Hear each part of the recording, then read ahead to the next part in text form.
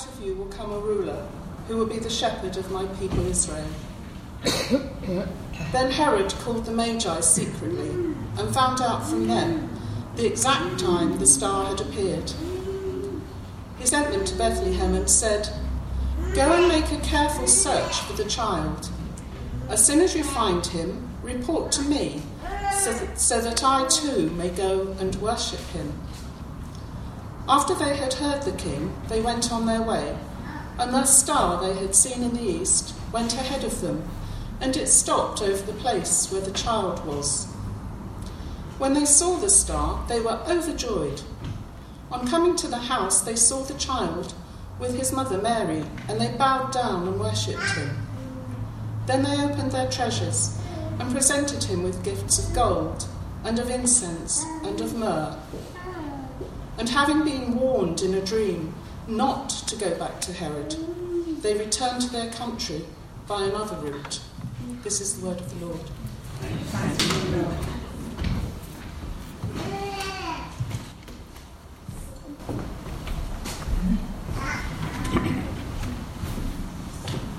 Good morning. There are lots of things we might wonder about in the story of the Magi we've just heard. When I prepare a sermon, I usually read the passage, and maybe a bit more, several weeks in advance. And then wait. I'm a bit slow on the uptake, you see. I have to leave God lots of opportunity to nudge me in the right direction. I often wonder, if I had been Moses, just how many burning bushes God would have needed. I'm sure I'd have missed the first and maybe the second. But giving God the opportunity, the time. I then read the commentaries. I've got quite a few. These electronic days is great. Open up my iPad and there they all are. The accumulated wisdom of lots of very clever men and women. And when you read about this, they're full of all sorts of questions. Pages and pages about the sort of thing that Carla asked about. And I usually have quite a job filtering out what is unimportant and narrowing down to the very important things, the main thing. So I read lots of stuff about how long after Jesus was born did this all happen. Were the visitors kings, we three kings, or wise men? Were there really three of them? Was the star a natural phenomenon, a comet or a conjugation of planets? Did the visitors find Jesus in a house or in a stable? Why were the gifts what they were? Is there any special meaning in gold, frankincense and myrrh? I'm not going to answer these questions. You can chase them up if you really want. It won't be difficult to find out. And it might be very interesting, but I don't think it'll be anything more than that. Those are the things I've filtered out. Now, I found two things that I think are really important. And I love the idea of most of you leaving this church this morning with at least one of those things still in your mind. Firstly, what is your response to the good news that Christmas brings? In this passage, I can see three possibilities. Herod is immediately threatened. He's hostile. Does the gospel upset your equilibrium?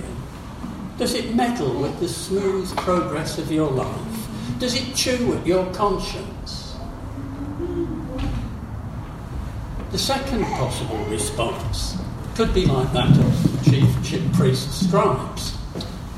Herod asked them, "Where's this going to be?" They looked it up, they checked out the prophet Micah, and they said, "It's going to be in Bethlehem. That's just 6 miles down the road." And then they went back to whatever they were doing before. They weren't excited, they weren't threatened. "Oh, this has got nothing to do with us." They were indifferent, they were apathetic. Thirdly, You might be like our wise men, our Magi, bowled over by the news, full of anticipation and planning a metaphorical visit to Bethlehem to see for yourself. Just let me go and find out. I want to see for myself. So there's the first thing. People will be hostile, indifferent, or excited. Remember Jesus sending out the 72 disciples. He said, if you receive no welcome, shake the dust from your feet and move on. When you share the good news, people may be hostile, they may be indifferent. Shake the dust from your shoes. They may be interested and excited. Stay with it. So that's the first thing. The second thing is something I didn't find in the commentaries. It's a very personal response to this passage. And it only really struck home for me when I read one or two different Bible translations. In the New Living, we have this, right at the end of our passage. But when it was time to leave, they went home by another way. Home by another way. Sometimes a phrase just catches you. It says far more than the sum of its words would imply. And for me, home by another way is a real spiritual and emotional description of the good news. It resonates for me with a yearning that I have inside. It describes the hole in my existence that Jesus fills. It fills me with hope for the future.